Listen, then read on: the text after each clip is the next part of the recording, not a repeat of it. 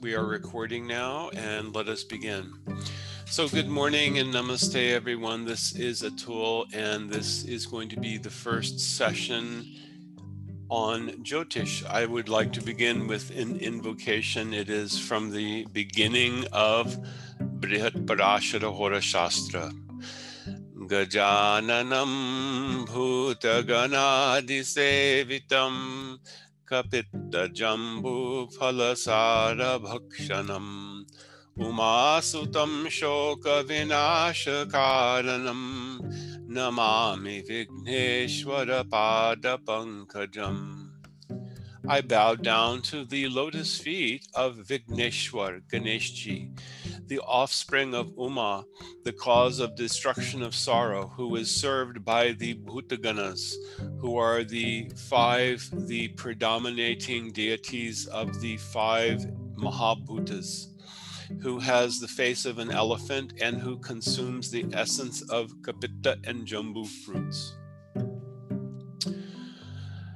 So, we always ask invocation starting a course of study. It is good to have an auspicious invocation. And in particular, when we are trying to understand Jyotish, we always want to remember Ganesh because he is the person who must always be respected by anyone who is undertaking the study of Vedic arts and sciences. Jyotish can be a difficult topic, and we want to try to start by giving an overview of the essential elements. So, what is it about Jyotish? What is important? We want to understand the effect the planets have, and they have an effect, whether you believe in them or not. And when we're born, at the time we're born, we have a hand of fate, and there is a alignment of planets with our karma. What is the product of our past life and how we have come into this world? That is actually all revealed through a very condensed language of the positions of planets. So how does that work? That's the thing that we want to talk about. So some of the things that we're going to cover, this is a fairly long presentation. There's a lot of details. Some details I'm going to skip over a little bit. We want to give you an overview of Jyotish. We want to talk about the history and the lineage of Jyotish. We want to briefly talk about astronomy. Let's talk about the philosophy behind Jyotish, some of the terminology. We'll talk about the five elements and the concept of graha. We'll talk about the Kalapurush and Rashi and how this relates to different parts of the body. We can talk about different chart styles. There's the South Indian versus North Indian. They take a different approach to laying things out graphically. What is the purpose of Jyotish? What are things we might use it for? What would be the role and the ethics of a Vedic astrologer or Jyotishi? How do we use Jyotish in Ayurveda? And, that's it for our introduction. So, what's the overview? Jyotish is the science of light. Jyoti is light, okay? It's a traditional system of astronomy and astrology. It is a Vedanga. It's one of many limbs or appendixes of the Vedas. History, it's generally considered to be originating as early as 3100 before Christian era. Traditionally, we accept it as older. If you ask, scholars, they'll have a different opinion. Of course, they also, some of them still say that the Vedas were, Rig Veda was authored at a certain date. There's more recent evidence that shows that date may be considerably earlier based on references to the flowing waters of the Saraswati River, which has been shown to have been a river much farther in the past. Jyotish is a spiritual science. It's part of the Vedic way of life. important texts, the foremost is Brihatparashara Hora Shastra. That is the book from which I read the invocation. And Jaimini Sutras. There are only 4 chapters remaining of Jaimini Sutras. There are a lot of secondary texts as well. For me personally, as a Jyotishi, the most important one is Brihatparashara Hora Shastra. And I work with one Sanskrit translation, but I prefer to read the Sanskrit. I find that there's a lot of meaning in the Sanskrit that's not always given by the translation. There are many divisions in Jyotish. There is Surya Siddhanta, which deals with mostly astronomy and methods for predicting eclipses. There's Hora, which includes natal astrology, Jatak astrology, understanding the longevity, and many other things, and Samhita. Samhita deals with things such as calculation of auspicious times, as well as muhurta, or what's the best time to undertake a particular type of activity. The main theme of Jyotish is karma. It's really all about your karma. You were born at a particular time, and by the Jyotish indications, we understand something about the karmic influences under which you were born. So this is a very important point. We want to understand the karma.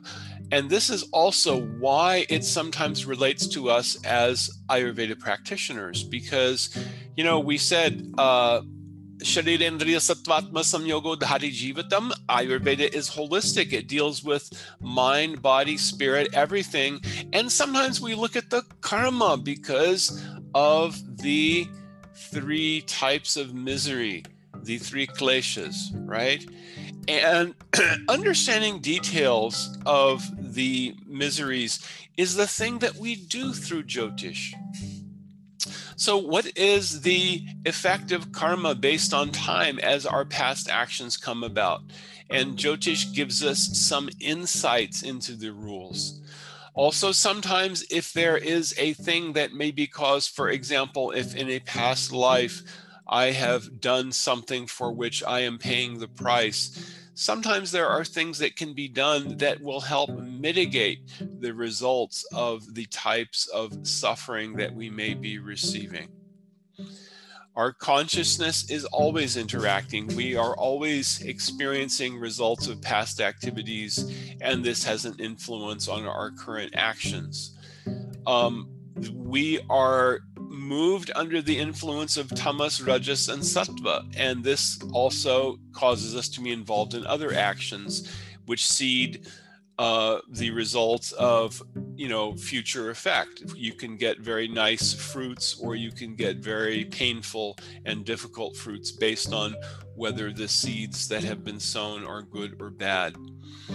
We tend to get very focused on the outcome. We think that our actions are the results of our suffering and happiness, but actually karma has a very big part of it. An example is, sometimes you look at someone who's, say, a film star, and they seem to have everything. They're young, they're beautiful, they've got wealth, they've got the attention of other people, and then they do something that shows they're completely miserable, like they take an overdose of pills and they die. People say, oh, what a tragedy. But in reality, this was the karma. If we are, and in Western society, we tend to be very focused on action. Everything is all about, oh, I can do these things and I will make money. I will make money. No, you're not making money. You are creating a channel by which money can flow. You're just digging a ditch by which money can flow into your hands. It is that which you are meant to receive. Along with that money will flow whatever happiness and distress you were destined to receive. And that's the thing that you get to change. You don't get to change the amount of happiness and distress that we're going to receive. Okay. And our actions don't always bear fruit in this lifetime. We do get results out of some things, and there's others that can take more than one lifetime to receive. So what's the lineage of Jyotish? So Sage Vasishta was a great sage, also called a Brahma Rishi. He was the guru to King Dasharath of the Ramayana. And he had a disciple also, Parashara. Parashara was the father of Vedavyas. Vedavyas is the author of Brihat Parashara Hora Shastra. Okay, so we accept the only real, the most authoritative written thing that we have is Brihat Parashara Hora Shastra. We do not have anything from Sage Vasishta, and it is from the Brihat Parashara Hora Shastra that we have the most authoritative text.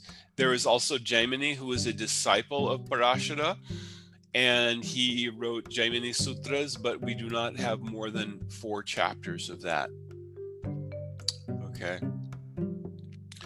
So it is a knowledge that has been received from an ancient line of sages. So we always honor and we respect this knowledge, and by giving respect to it, we should be able to gain something. There's a quotation here from Brihat Parashara Hora Shastra that if someone is truthful and someone is, let us say they are dharmic in disposition, they respect that there is a higher power, okay? They should be peaceful in disposition. They should honor teachers and elders. And those are the persons who should learn Jyotish. And if we try to teach this to someone who's unwilling, who doesn't believe it, or who wants to use it for some other gain, this is not considered to give a good result. So Jyotish should only be learned by someone who will have some faith in it and respect for the topic. So how does it relate to astronomy? I'm not going to spend a lot of time trying to explain this. This is the sun here in the middle, okay? And this is not to scale. Here's the Earth orbiting around the sun, okay? The path that the Earth takes orbiting the sun is called the plane of the ecliptic, okay? So imagine the sun is following this path and it stays in a plane. This is the plane of the ecliptic. The zodiac is tilted with respect to the plane of the ecliptic. It's tilted about 23 degrees. So, and it's sliced up into pieces. As you can see, there's 12 sections, and these are the signs of the zodiac.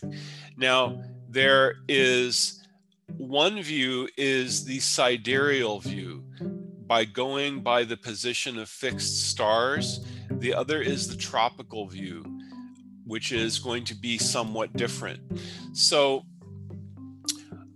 if you look at these dates, let's say, for example, okay, I was born early November, and that means that according to the tropical zodiac, I'm a Scorpio. What does that actually mean? Well, it means that my sun was in Scorpio at the time I was born. But in Jyotish, we go by the sidereal zodiac. We go by the position of the stars, and the sign is Libra, which is very different. Okay, Scorpio is ruled by Mars. Libra is ruled by Venus. In Jyotish, you know, my sun is actually in a debilitated state. In Scorpio, sun would be quite different. We'll talk more about that later. But this is very important because, you know, people think of, oh, astrology. I read the newspaper column. If you were born in these dates, it means that you are a X. No, it means that's your sun sign. And it's not even your sun sign in Jyotish, okay? So ecliptic, zodiac, 12 divisions, also called a sign or Rashi. And Western astrology uses the signs that are fixed to the point of the vernal equinox, the spring equinox. and it's focused on the sun and the movement of the earth around the sun. The tropical zodiac, and we use the sidereal zodiac, which is based on the movement of the sun and the constellations of the fixed stars. So it's the apparent motion of the sun as if the sun were going around the earth. And that's what we go by, okay? So just to sum it up, Jyotish uses the sidereal zodiac, not the tropical zodiac. This is one major difference between the astronomy behind Vedic astrology or Jyotish and Western astrology. So let's talk about the philosophy behind Jyotish. Lord Vishnu takes the form as the grahas or planets. This is a quotation from Brihat Parashara Hora Shastra. The unborn Lord Janardhan or Vishnu has many incarnations, and he has also incarnated as the 9 planets to bestow on the living beings the results of their good and bad past activities.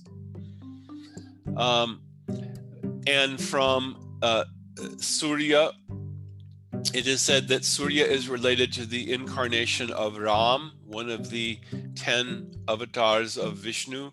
From Chandra, that of Krishna. From Mangal, that of Narasingha, half man, half lion.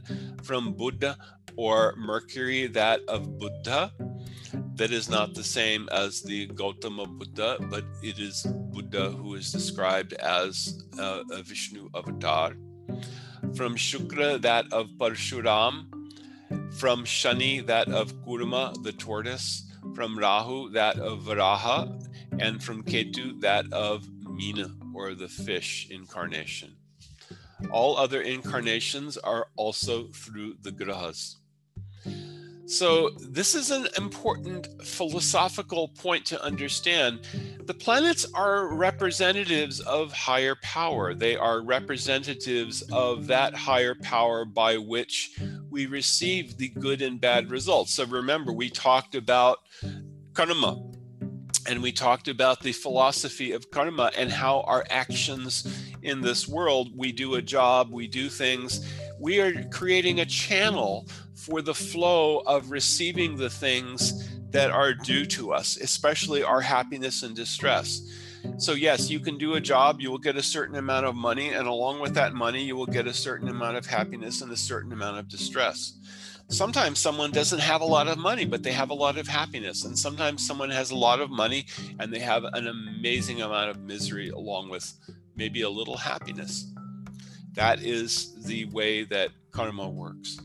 But here it is described that the planets, they actually are representations of God. They are representations of Vishnu, by which we receive results of our past actions. I'm not going to go into detail on this slide. There's some ideas here about, how we live within a macrocosm. I'm going to sum this up very briefly. We live within a macrocosm. The planets represent different aspects of the macrocosm, and they affect us. Whether we see it or not, the positions and influences of the planets affect us. For example, the moon cycle. The moon cycle is the most visible thing. It affects us physically because the moon is related to water, and it is also related to especially the female reproductive cycle. There's the monthly cycle. This is definitely related to the moon. There's alignment to the moon cycle. Now, I'm someone who's very affected by the moon. I have my most prominent planet is Moon. I have Moon and Mars are in the first house, which makes me a very intense person, and I'm very mental and emotional in my work. I have to be very emotionally involved in my work, and I definitely get affected by the cycles of the moon. There's even a word that's used in the English language, lunatic, for someone who is literally affected by the moon or mad based on the moon, because there was the observation that some people who were, who had manic behavior or neurotic behavior would have their symptoms exacerbated based on the cycle of the moon. But this is true for all of the planets as well. Okay. Anyway, let's go on and let's talk about terminology in Jyotish.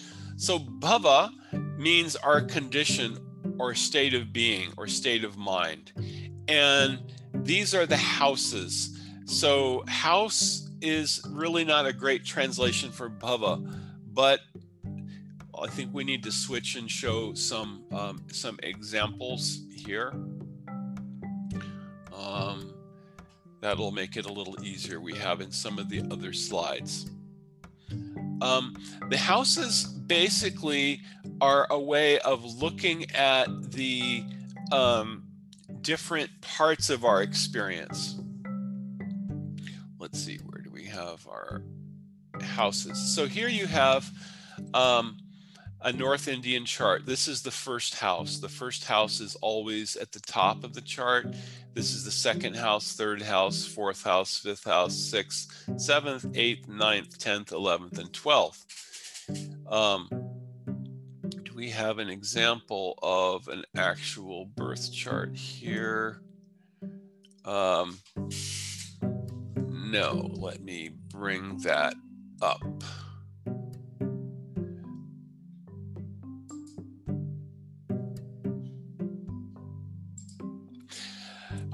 So the houses are related to the Panchamahabhutas, specifically fire, earth, air, and water. The first house, fifth house, and ninth house are fire houses. They are, the signs in there are related to fire and dharma. The second, sixth, and 10th houses are earth signs, and they are related to the concept of artha or gain. The third, seventh, and 11th are air houses, and they are related to kam or sense enjoyment. The fourth, eighth, and 12th are related to moksha, and they are connected with water. Rashi is the sign or the color of a house. There are 12 signs. So we'll explain this in just a minute. Actually, I'm going to bring up another presentation that has this. So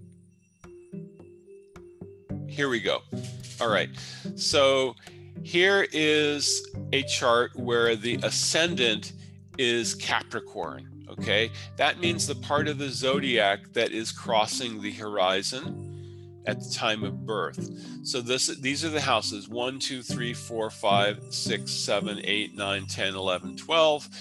And the planets are in different positions. So here you have Ketu in the second house, Mars in the third house, Venus and Sun are in the fifth house, Mercury is in the sixth house, Moon in the seventh, Rahu is in the eighth, and Saturn and Jupiter are both in the 12th house.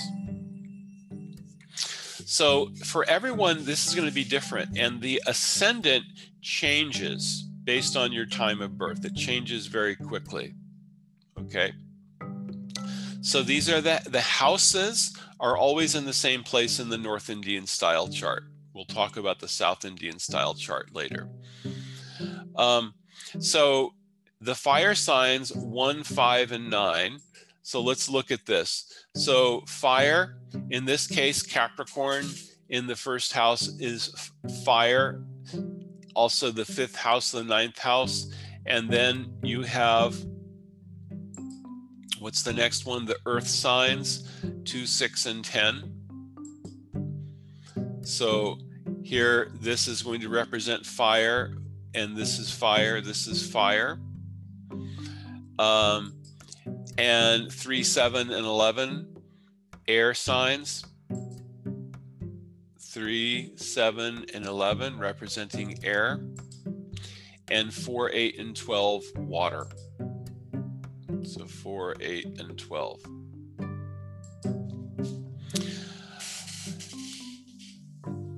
So the 9 planets, there are 7 grahas and 2 chaya grahas. What are the chaya grahas? Let us talk about that. So without getting into detail, Rahu and Ketu are chaya grahas, okay? They are formed based on the position of the nodes, the place where the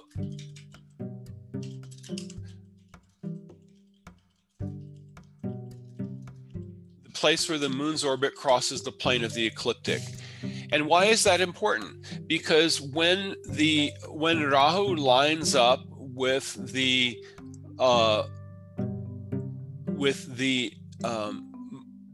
full moon, you get a lunar eclipse where the Earth's shadow crosses the moon.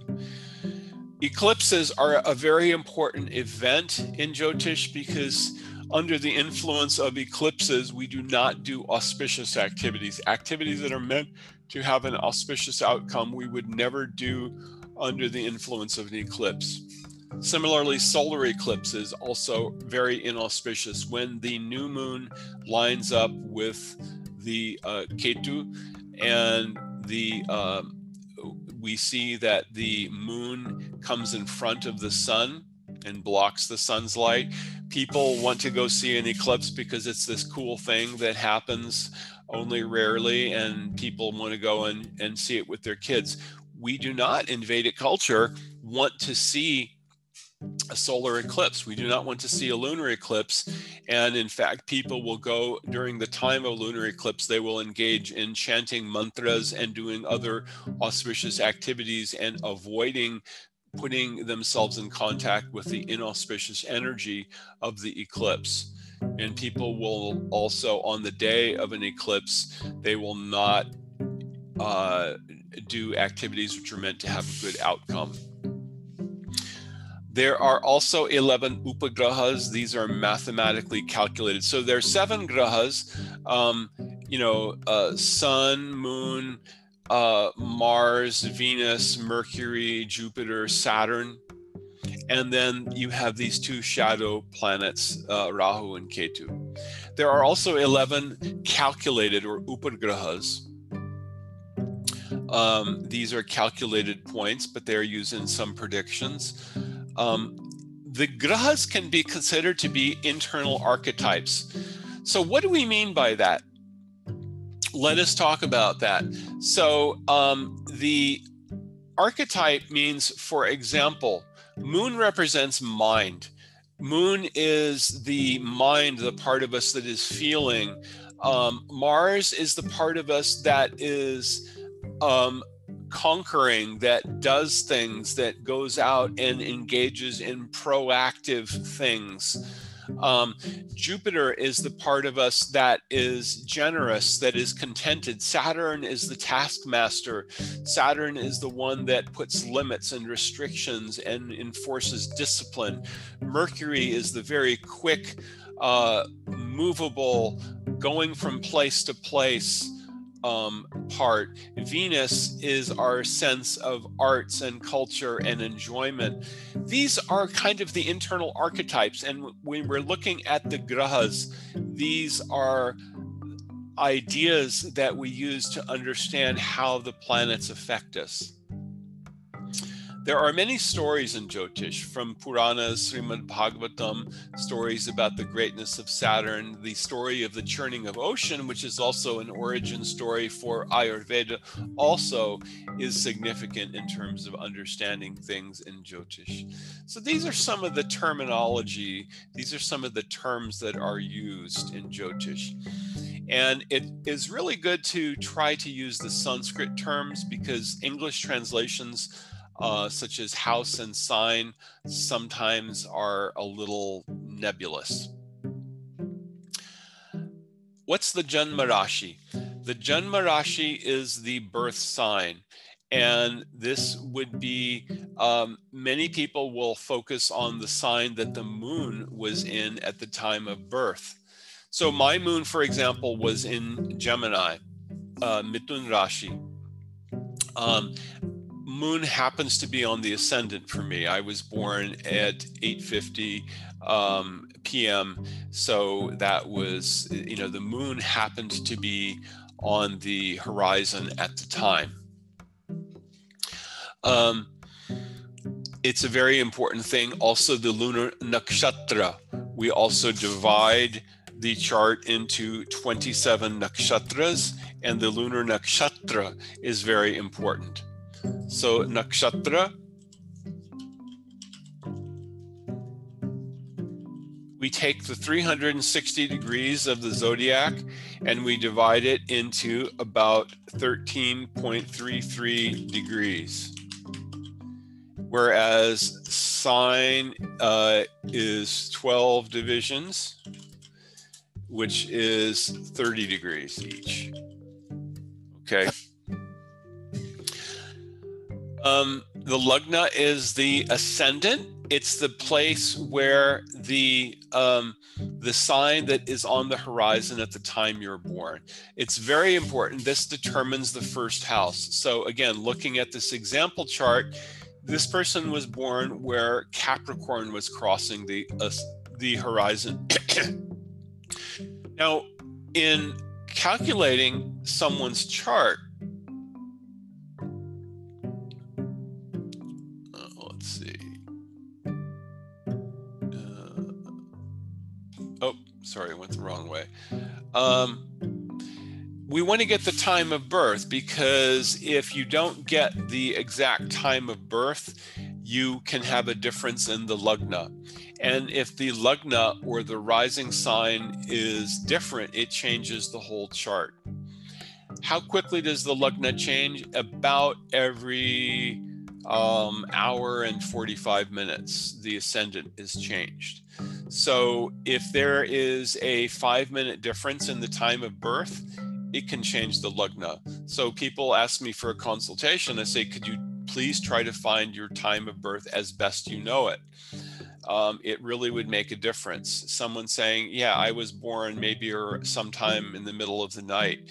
Well, there could be 3 or 4 different lagnas there. And then I'll have to look at you, look at your face, and see what lagna may have been in play at the time you were born, and what is most likely your Janma Rashi, your Janma Kundali.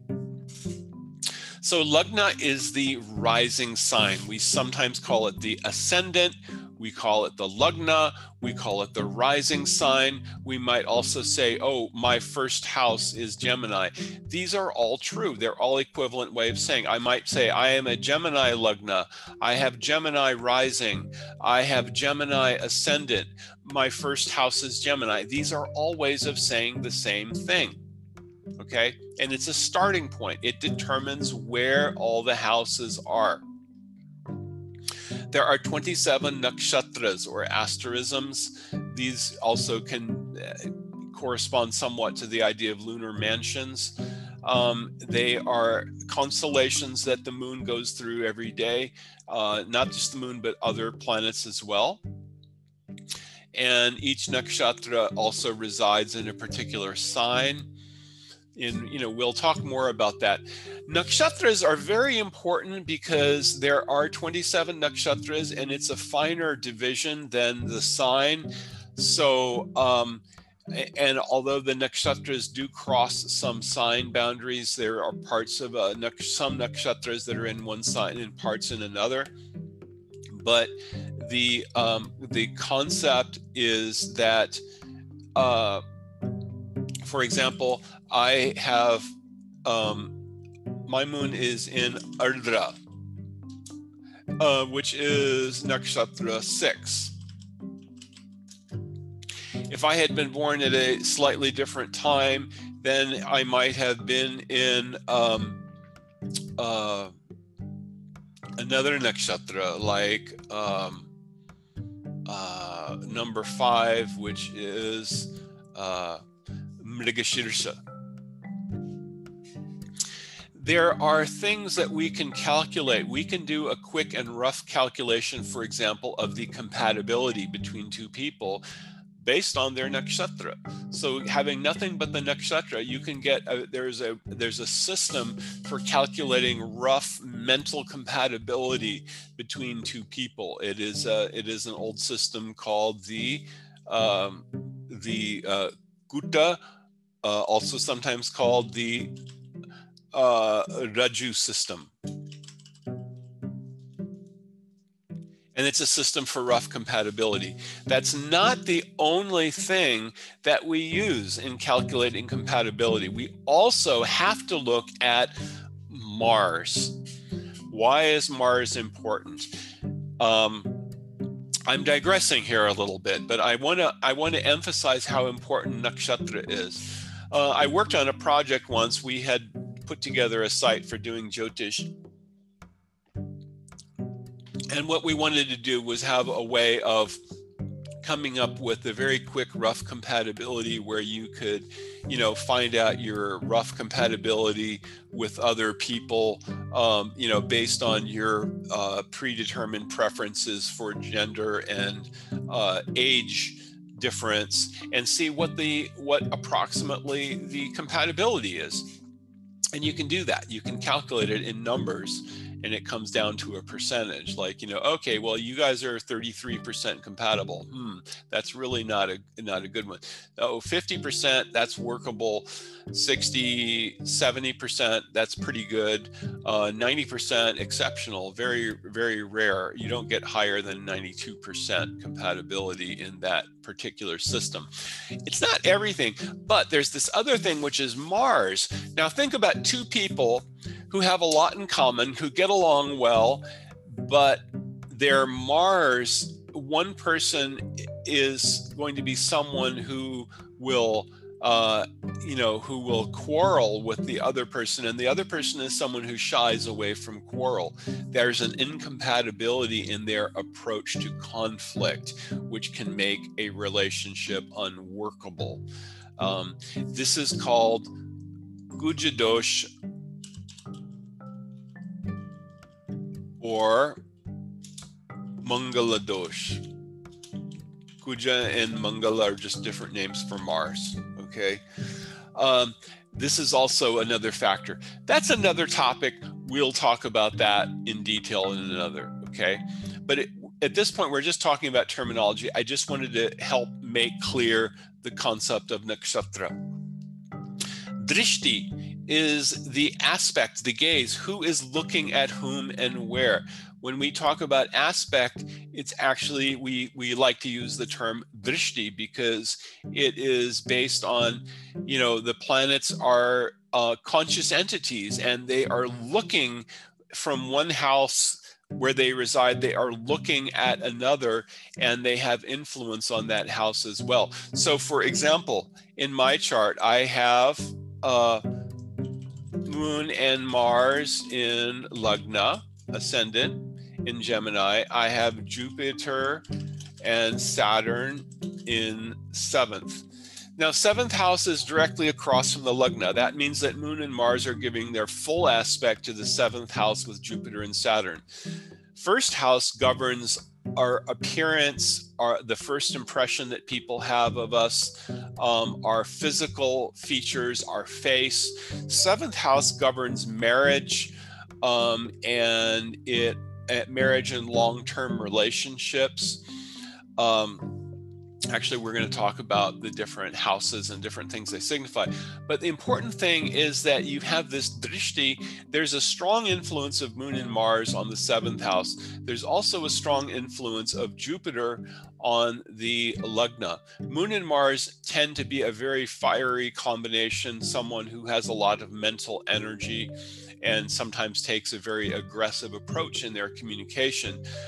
That is somewhat tempered by the Jupiter, who is giving aspect, and Saturn is also there. Saturn does not give as much.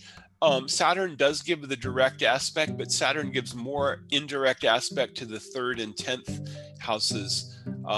That's a complex topic that we'll discuss later. But this is drishti, or aspect. Some planets are Saumya Graha and some are Krura Graha. Saumya means gentle and Krura means cruel or malefic. Which are the Saumya Grahas? Saumya Grahas are Jupiter, Venus, and sometimes Moon and Mercury, depending on what's going on with them. The Krura Grahas are especially Mars, Sun, and Saturn. Now, Mars is a powerful planet. Mars is a planet of power. Think of Mars as kind of like you have a powerful engine in a motorcycle, and it could drive you places. It could accelerate like crazy. And you could also get in a really bad wreck if you're going fast on a motorcycle, right? It's not giving you protection. It's not giving you any sense of slowing down. So Mars is a Krura Graha because it's the engine of our success. If you look at a person who makes a lot of money, who has a lot of success in career, Mars will be a very well-placed planet. It will have a good position, but that person also will, sometimes they will take risks. They will sometimes do things that are a little outside the box, outside of their comfort zone. And Mars being prominent in someone's chart means they will take risks. They will be pushed. They will not be comfortable. They will not be complacent. And that's why we refer to Mars as a Krura Graha. The concept of benefic and malefic, I believe, is somewhat misleading. And so I do not like to use those terms in talking about the planets. There are also relationships, both to and from. Planets can be enemies or shatru, and someone can be mitra or friendly, and they can be also neutral. Based on the positions in a chart, you may have planets that are bitter enemies and great friends.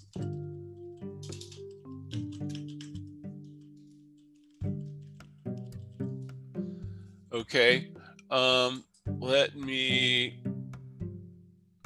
Now, very good question, Zobeda. So what is it that makes a planet gentle? So for example, Jupiter and Venus are the most Saumya Grahas. They are always Saumya. Moon is somewhat variable. Moon is half the time it is Saumya, half the time it is Krura. Okay? But the Saumya aspect of, let us say, Venus. So the best day to get married, for example, is Friday.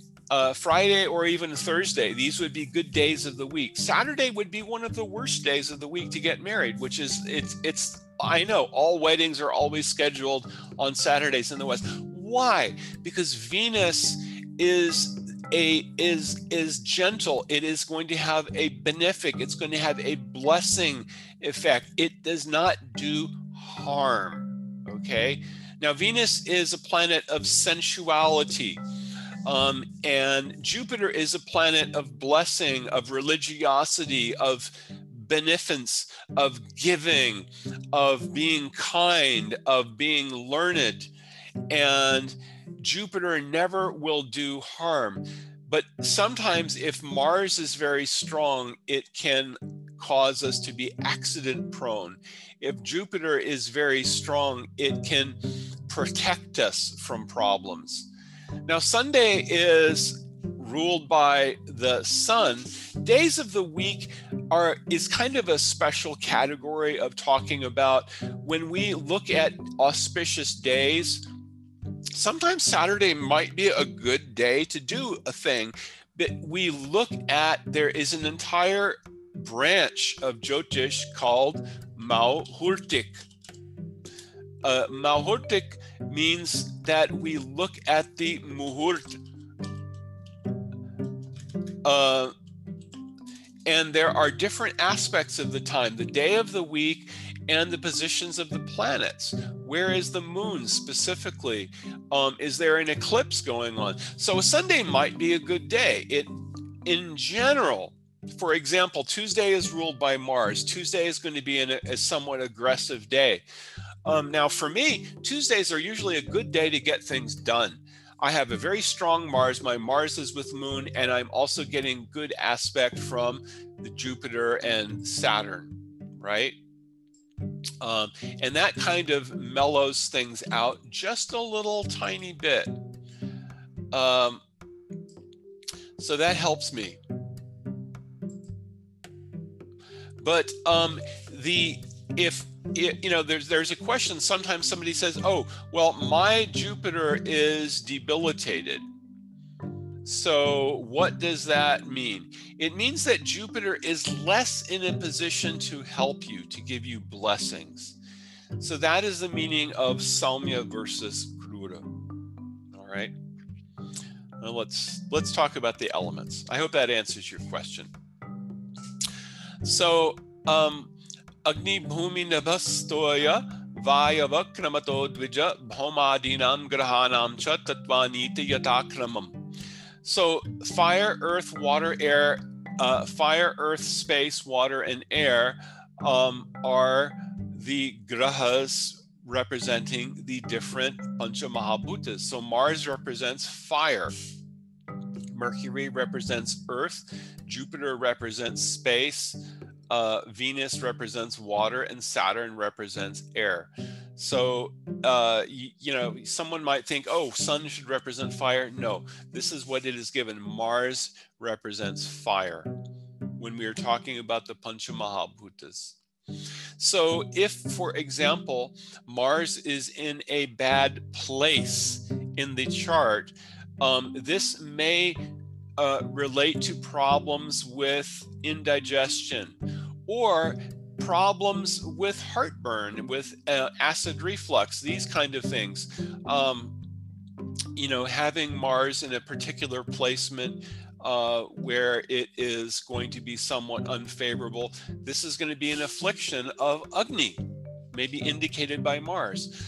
Mars placement may also indicate when someone is accident prone. And looking at other things, maybe Jupiter is in a position to give an aspect. We might do something that will help strengthen the influence of Jupiter, because this will help reduce the tendency for the injuries. I went through a point when I was in my Rahu Mahadasha, and I used to cook. I was very accident prone, and I got a lot of burn and cut injuries. And part of that was also just not having the benefit of age. As I got older, I got more experienced. This also increased the influence of Saturn. Saturn is related to age and wisdom, and this brought down the hot, burning influence of Mars. Okay, so Pancha Mahabhutas, grahas. So I think this is we're about at the end of our time here. So we're going to go through this. So Surya represents different things. We talked about internal archetypes. Here's some of the details. So Sun represents Atma, the self-realization, influence, prestige, power, valor, health, eyes. Chandra, Moon, is our subconscious, our understanding, our intuition, inclinations, emotions, sleep, happiness. Kuja or Mangal is Mars. It's our stamina, courage, desire, anger, scandal, diseases, enemies, and it's related to Pitta. Buddha or Mercury, intelligence, discrimination, speech, expression, education, learning, mathematics, logic, astrology. It also rules intellect and discernment. Guru or Brihaspati, this is related to Kapha. Jupiter is heavy. It's wisdom, learning, gaining weight, acts of religious merit, devotion, ancestors, holy places, scriptures, proficiency in learning. It also rules the liver. Shukra or Venus spouse, marriage, sexual matters, sense pleasure, singing, poetry, music, scents, ornaments, jewelry, luxury items. Shani is Vata. Shani rules longevity, life, death, adversity, calamities, disrespect, diseases. Remember I said Saturn is the taskmaster. People often look at Saturn and they say, oh my God, I went and saw a Vedic astrologer and they told me my Shani is this. And oh my God, Shani is going to make Shani, if Shani is well placed in your chart, it will make you wise. It will give you the hard life lessons that make you great. If you look at people who are respected as very great people, who are very successful, Shani will have a prominent role in their charts. Why is that? Because Shani is absolutely required for someone to become great, to have the discipline to actually apply themselves and do amazing things in life. So, Shani think of Shani as a planet of limitations and hard lessons. Rahu is the ascending node of the moon. It's one of the shadow planets, and it governs things like paternal grandfather, false argument, harsh speech, gambling, movement, traveling, outcasts, and so forth. Ketu is the descending node of the moon. It rules maternal grandfather, consumption, pain, witchcraft, mysticism, psychic abilities, and so forth. So these are the grahas, and let's see. Yes, Kalapurusha. We still have a little time. We can get a couple more slides in here. So the Kalapurusha has the, these are the different houses, okay? Bhava 1, the first house is the head, and this is related to the sign Aries, okay? And here's another sign that shows this. Related to the head. The second is Vrishab, also the second house related to face and neck. This is Taurus. The third, Mithun Rashi, the arms. The fourth is Karkata Rashi, related to the chest or heart. So if there's an affliction, for example, moon is if let's say that someone had in the fourth house, if they had a planet that is severely afflicted, it could be an indication of problems with the heart, but it would have to be an indication of, let's say that Mars was badly placed in the 8th house and it was the lord of the 4th house, and now I'm using terms that we haven't really covered yet. But I'm just giving an example that could be an indication, along with other things, that someone who is undergoing at a particular time, perhaps in their Mars Mahadasha, having some problems with the heart if they did not have other things mitigating. And the other things mitigating, there are many different ways that may happen in Jyotish. It is a very complex thing. You cannot just take one little thing out of context. Singha Rashi is stomach. Now, let's say that someone has in the 5th house, one has sun who is debilitated. Now, I have a debilitated sun in the 5th house. This also leads to problems. I tend to have Vishamagni. Although I have a very strong Mars, I have strong Pitta, especially when I was younger, but sometimes I'll have variable digestion or Vishamagni. And that's because it is a karmic thing with a debilitated sun in the 5th house. The 6th house is Kanya. Also Virgo rules the hip region. Vrishtika, the genitals. I'm sorry. So Tula, the seventh house, the groins and sex organs. The eighth house is related to the hidden parts, reproductive organs, internal reproductive organs.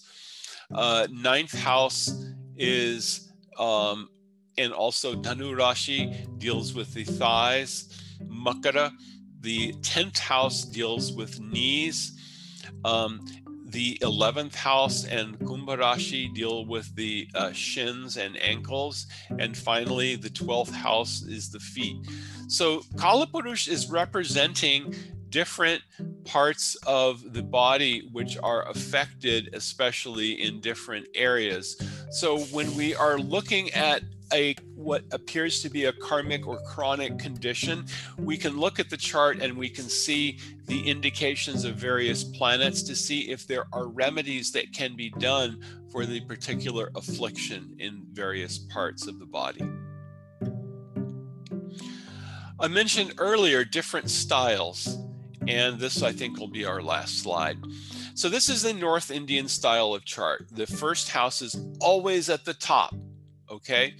And then we go around counterclockwise. This is the second house. What changes is what's the sign?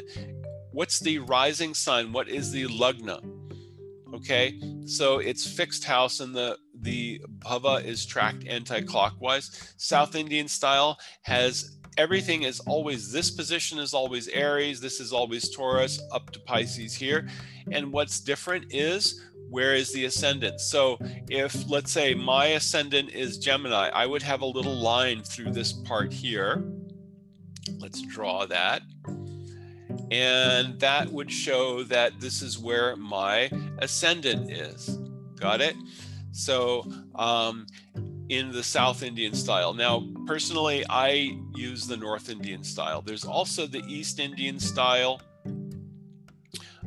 which is more popular in Bengal, and it uses a kind of a circular representation, which is sometimes made to look like a lotus flower. The Lagna is the rising sign at the time of birth, our first house. Planets can also be retrograde. Usually we'll write the letter R to show when something is retrograde. Let's see, we have this example chart here. Are any of these planets retrograde? Not in this. Oh, yeah, no, Ketu and Rahu are always. Saturn is retrograde. So how is it shown here? It's only shown here. This is not showing the retrograde Saturn. Saturn is retrograde based on this little summary here. Okay.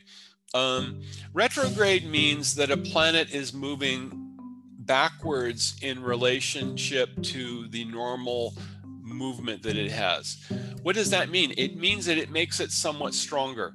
Think of the planets as shining a bright light.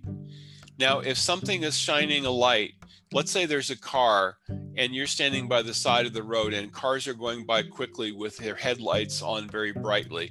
You're blinded by the headlight, but it takes less time. If the car was going very slowly, you would experience that bright headlight for longer. It would have more of an influence. Now that, of course, is a limited analogy because a bright headlight in your face would be very annoying. But the same principle applies, that the planet moving more slowly is giving more of its emphasis, is giving more of its energy. Okay. I also mentioned the horary astrology, the idea of asking questions. So there are, many different forms of divination that are used that are related to understanding time, because time has quality. This is a very important principle. So if someone comes, for example, and they come, and it's very important when they have come, an astrologer will look at the time someone has come, and if they're a really great astrologer, they will already know the question the person's going to ask. it is already indicated by the planets. It's a very subtle thing, and it is difficult. I cannot tell you there's a formula for doing that, but great astrologers do that. My Jyotish Guru would be able to do that. He would know if someone came, he would know what the problem was, he would know what the remedy was, and he would know also what was the person's situation, whether they were a poor person or rich or in between, and he would, but he would still let them, talk about their problem and tell it, so that he could go through the motions of calculating, and they would have more faith in what he was saying. But he would already know what was the problem when they came. Time as quality and asking a question. Sometimes we use this method to understand the outcome of something. So that's as much as we were able to cover today. I hope that's been interesting. I know there's a lot of information that we've thrown out there, and this lecture is up there in the AC 112, as well as this other one. This is an older presentation. It's very, very simple, and it's got kind of the real basics, very, very basic ideas, and what the house is, the signs, same information that we've covered. It's just a little bit more basic. All right, let's stop there, and thank you very much. I will hand things back over to Manjulali. I don't know if she has anything else planned.